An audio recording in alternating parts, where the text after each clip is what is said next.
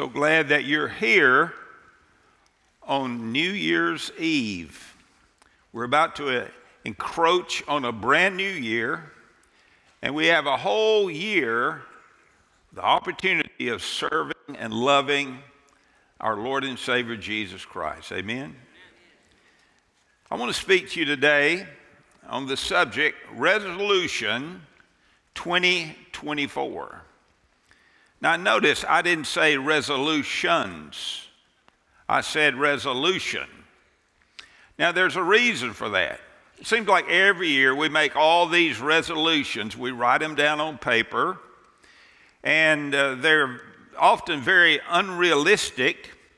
And by the end of January, most of us have already failed in our resolutions. But I want to make a proposal to you. I want to propose that we, the members of the body of Christ at Carville First Baptist Church, adopt one key resolution for 2024. But now here's the key. This resolution must be visited and revisited every single day of this year, 365 days of the year. Because if we're going to keep this resolution, we're going to need the help of the Holy Spirit. Amen? So as we formulate this resolution, I think we need to ask ourselves a very important question. What is God's priority for our lives? Think about it. What is God's priority for your life and for my life? Now, we can go in many directions here. We can go in many directions and come off real spiritual. We can say, okay, I'm going to read the Bible through in 2024. Or we can say, I'm going to pray with passion and purpose. Or we can say, okay, I'm going to share the gospel at least once a week. Or we can say, I'm going to worship with the body of Christ weekly. Or we can say, I'm going to forgive people who hurt me in this year. Or we can say, I'm going to look for ways to help people who really need help. Now, all of these are excellent responses to the question, what is God's priority for my life?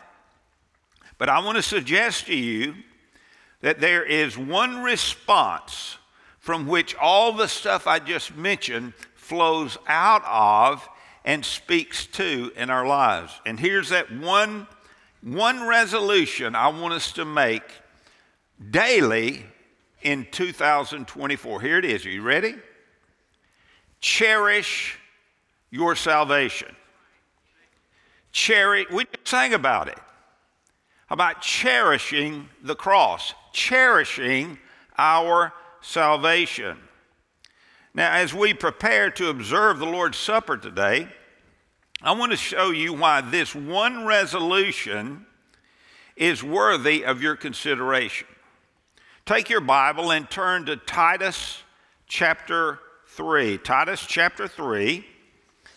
And here's the thought I want to drop in your heart. You will cherish your salvation every day of 2024 if you get a firm grasp, number one, of the principle of salvation. The principle or the foundation of salvation. Now, in Titus chapter 3, he begins that chapter by saying this, remind them to be subject to rulers, to authorities, to be obedient, to be ready for every good deed, to malign no one, to be peaceable, gentle, showing every consideration for all men. For we also were foolish ourselves. Can you say amen to that? Was there a time in your life before you were a believer where you did some pretty dumb things? I know there was for me.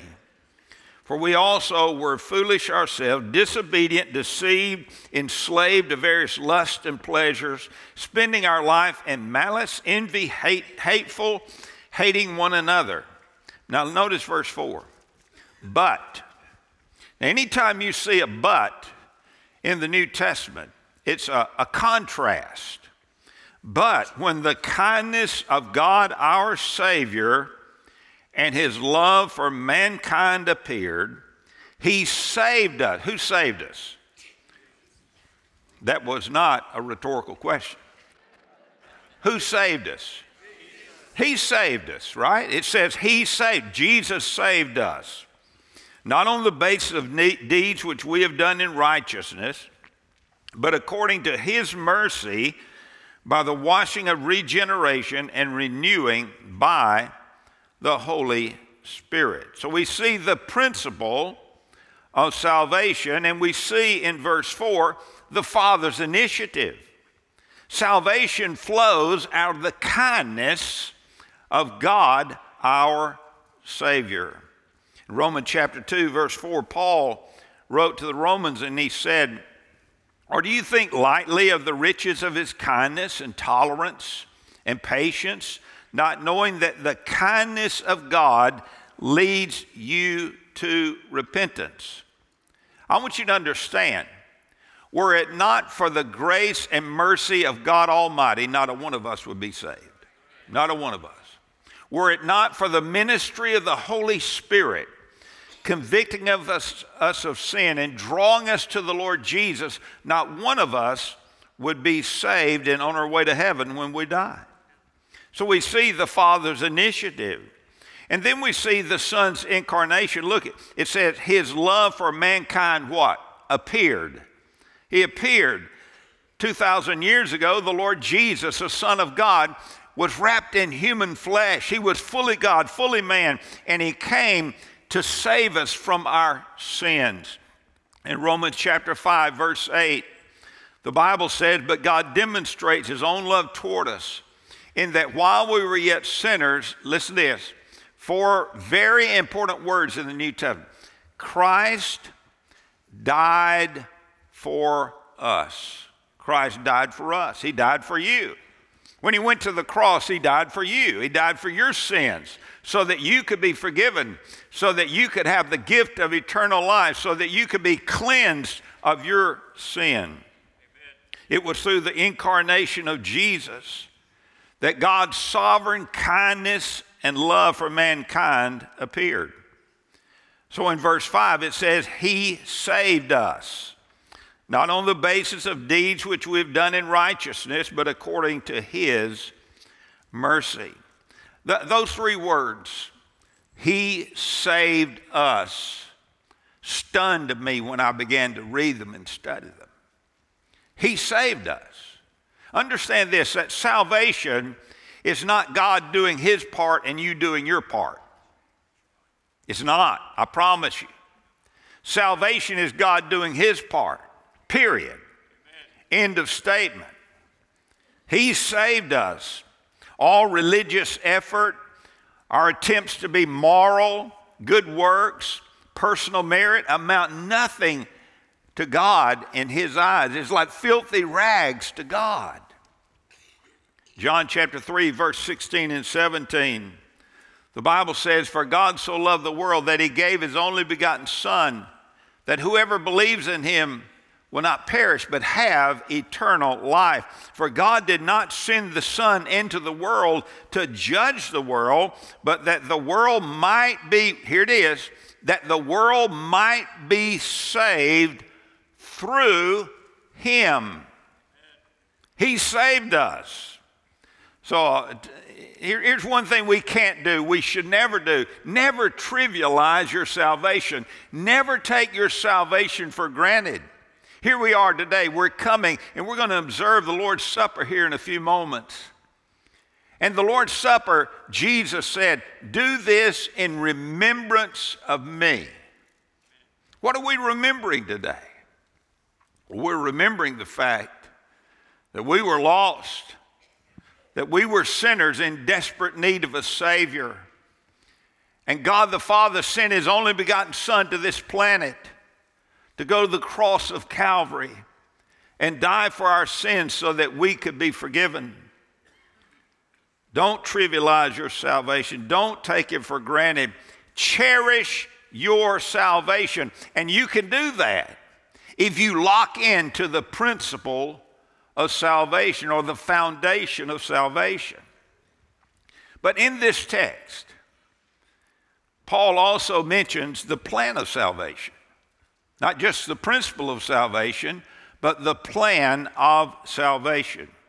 I was talking with Les before the service, and Les mentioned to me that he visited Mr. Dan Holcomb.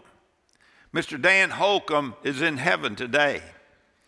But he visited Mr. Dan Holcomb. He was 90 years old, 90 years old.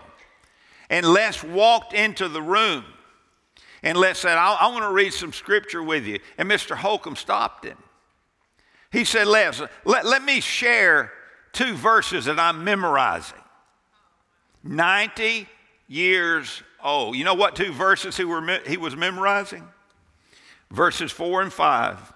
But when the kindness of God our Savior and his love for mankind appeared, he saved us not on the basis of deeds which we have done in righteousness, but according to his mercy by the washing of regeneration and renewing by the Holy Spirit. I pray that if God allows me to live to 90 years old, I'm still memorizing scripture. So we've seen the principle of salvation. The plan of salvation now, verses 5 and 6, he saved us not on the basis of deeds which we have done in righteousness, but according to his mercy.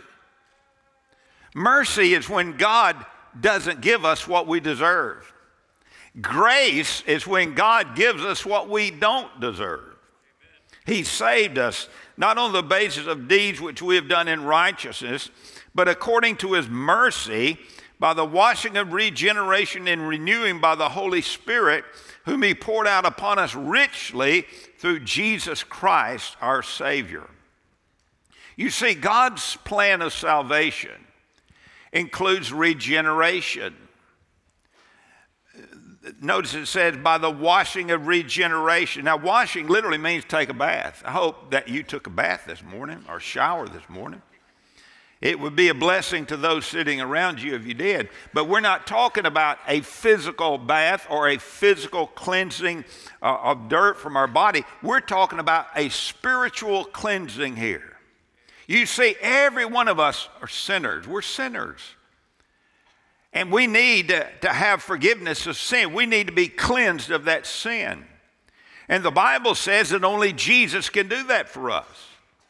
So regeneration literally means to take a bath, to take a spiritual bath. It refers to being born again. Remember when Nicodemus came to Jesus and he wanted to ask him some questions?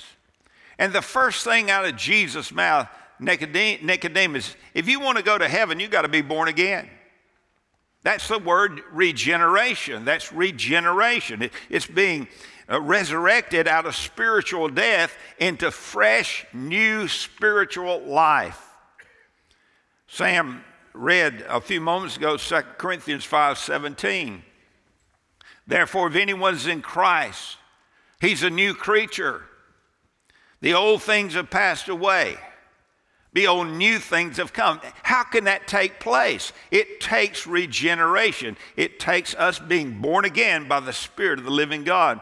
When the Lord saves someone, he gives them a new birth, complete with a new nature. And then he mentions renewal. The plan of salvation includes regeneration. It includes renewal. Renewing by the Holy Spirit, whom he poured out upon us richly. Now, I want you to understand that this amazing ongoing renewal requires our conscious submission to the Holy Spirit every single day that we live. Can I tell you this? There is no way that you'll ever be able to live the Christian life in your own power. Can't do it. There's no way that you can keep this one resolution. What's going on here, man? Let me get a microphone.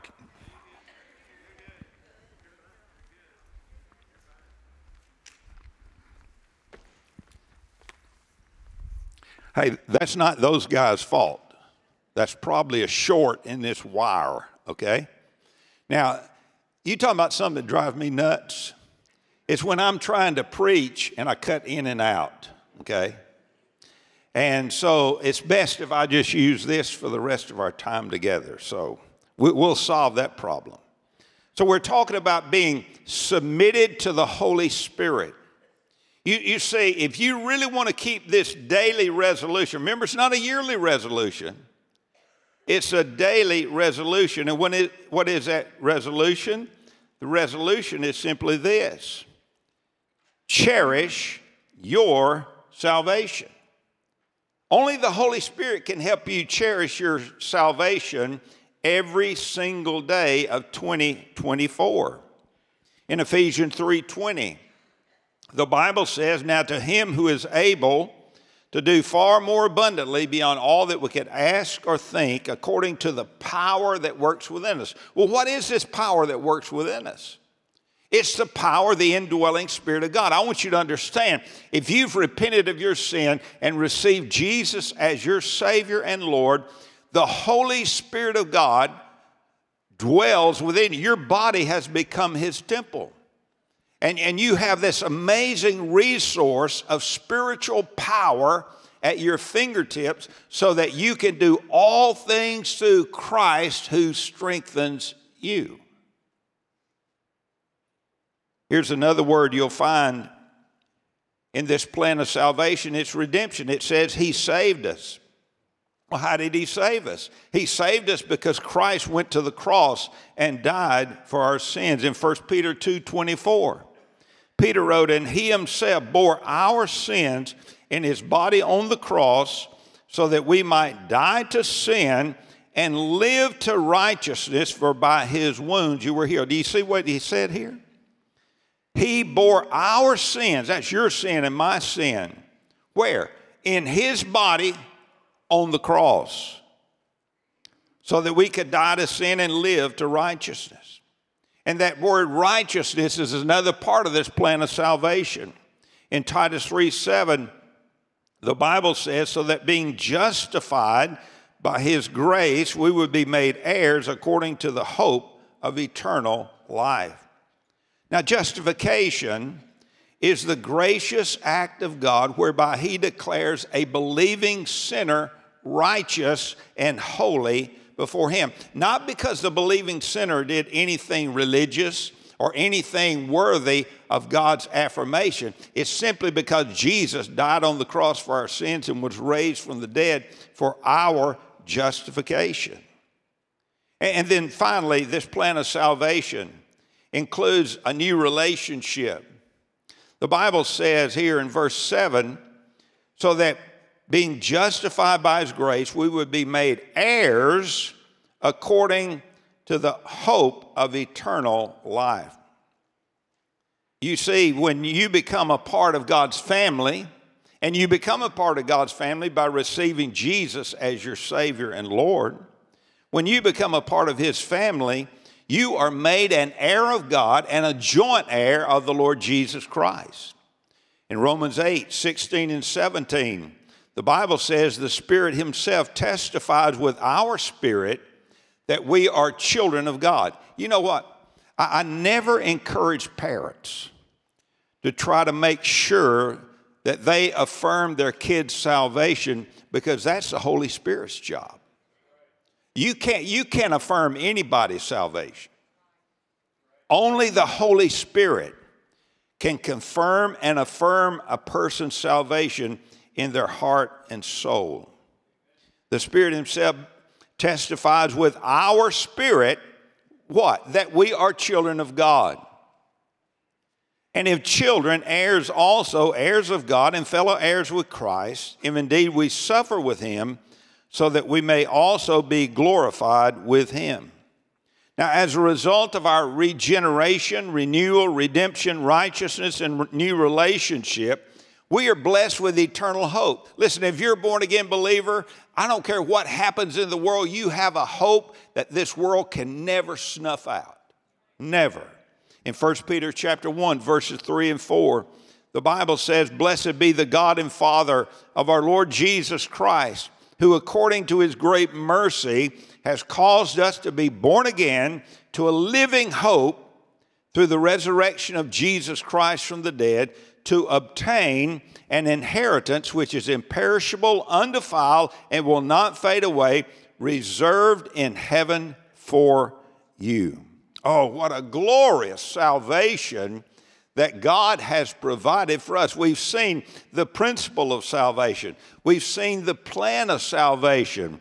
And I think you can understand how important this resolution, this one resolution that we revisit every single day of 2024 really is. And that is that we cherish our salvation. Let me tell you how to do that. Like tomorrow when you get up, and let's say you spend some time reading your Bible and pray. Here's what I'm going to encourage you to pray. Lord, help me by the power of the indwelling Spirit of God to cherish your salvation today. Help me to cherish this salvation that you have so mercifully and graciously provided for me. I'll tell you what, when you cherish your salvation, you know what you'll do? You'll end up having a desire to read your Bible. When you cherish your salvation, you'll have a desire to share the gospel with a lost person. When you cherish your salvation, you'll have a desire to pray. You'll have a desire to come to church and worship with the body of Christ. You'll have a desire to obey the word of the living God day in and day out in your life. I'm telling you, this one resolution affects everything that we believe and every way that we behave in this new year. But there's one more thing I want you to see. Yes, we've got to grasp and understand the principle of salvation, the plan of salvation. But thirdly, there is the product of salvation. In Titus chapter 3, verse 8, the Bible says, this is a trustworthy statement. And concerning these things, I want you to speak confidently so that those who have believed God will be careful to engage in good deeds. These things are good and profitable for men. Now, Paul referred to the believer's conviction about gospel truth. That's what these things in this verse refers to. This young leader, Titus, who was leading the church, could not be hesitant or indecisive with the gospel. He had to be bold. He had to stand for the gospel truth. Michael Horton wrote, and I quote, "The gospel is not good instructions. It's not a good idea. It's not good advice. The gospel is an announcement of what God has done for us in Jesus Christ, and we cannot mess with the gospel. We cannot waver in our belief and confidence in the gospel. One result of our salvation should be a strong conviction that the gospel is true for everyone in the world." Now, I want to repeat that. This gospel truth, the fact that God would send his son to this planet to die on the cross for our sins, is true for every person in the world. The gospel is not just a Jewish gospel. The gospel is not just an American gospel. The gospel is for the entire world. There is no other way. Jesus said, "I'm the way, the truth, and the life. No man comes to the Father but through me." So he mentions gospel truth here in verse 8. Then he mentions gospel fruit. Notice the challenge: to engage in good deeds. Now, this challenge to good deeds, challenge to allow the Spirit of God to produce good fruit in and through our lives, can be found at least 14 times in 1st and 2nd Timothy and Titus. 14 times. You think God's trying to get our attention about something? You see, salvation is not just about you being baptized and having your name on a church roll. Salvation is not just about you saying, "Hey, I'm a member of Collierville First Baptist Church." Salvation is about you being so enamored with Jesus and so overwhelmed by the gospel that you allow the Spirit of the living God who indwells you to produce fruit in you and through you. And it confirms to the world that you're a believer, and it confirms to you that you are in fact who you say you are. Notice, Paul said it's good and profitable for men. In Titus 2:14, one chapter earlier, he said, who gave himself for us to redeem us from every lawless deed and to purify for himself a people for his own possession. Now look at this. Zealous for good deeds. Zealous for good deeds. I want to ask you a question. In 2024, will you stand up for the truth of the gospel? Will you put yourself in a position of submission to the Holy Spirit, where the Holy Spirit can produce much fruit in you and through you in this coming year, day by day? Remember, it's a day-by-day thing. Here's what I've discovered. Paul said in 2 Corinthians 5:9, my ambition is to please the Lord. Now listen, you've heard me say this, but it's so true. You can't please Jesus yesterday. It's gone. You can't please Jesus tomorrow. It's not here yet. The only time that you can please Jesus is today. And I want to encourage you, that's exactly what we're talking about. Cherishing your salvation every single day and revisiting that in your life every single day of this new year. Only the Creator God can provide a solution for our sin problem. You know, some people get the idea, God wants to save us so we can go to heaven. No, that's not it. It's not about our location. It's about our provocation. We have provoked a holy and righteous God by choosing to disobey him and dishonor him. Jesus didn't come just so you could go to heaven. He came to deal with your sin problem. Because your sin separates you from God. Your sin, if it's left in an unforgiven state, will cause you to spend eternity separated from God in a devil's hell. That's the truth, folks. Maybe you're here today and you say, Pastor, I just don't know if I'm saved or not. You know what I can't do?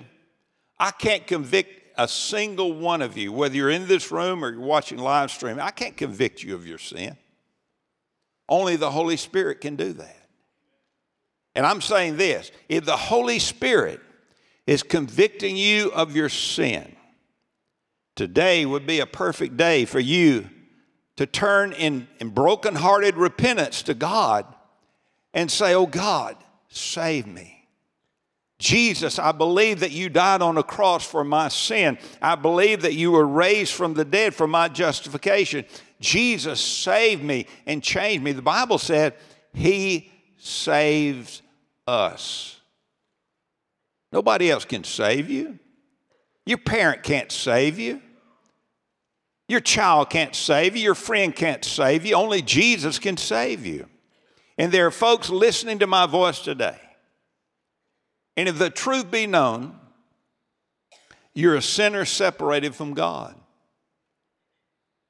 And the Holy Spirit of God is convicting you of your sin, drawing you to the Lord Jesus. And I want to invite you today in just a moment to come to one of our staff members. We're going to have a time of worship here before we have the Lord's Supper. And it would be a time for you to give your heart to Jesus.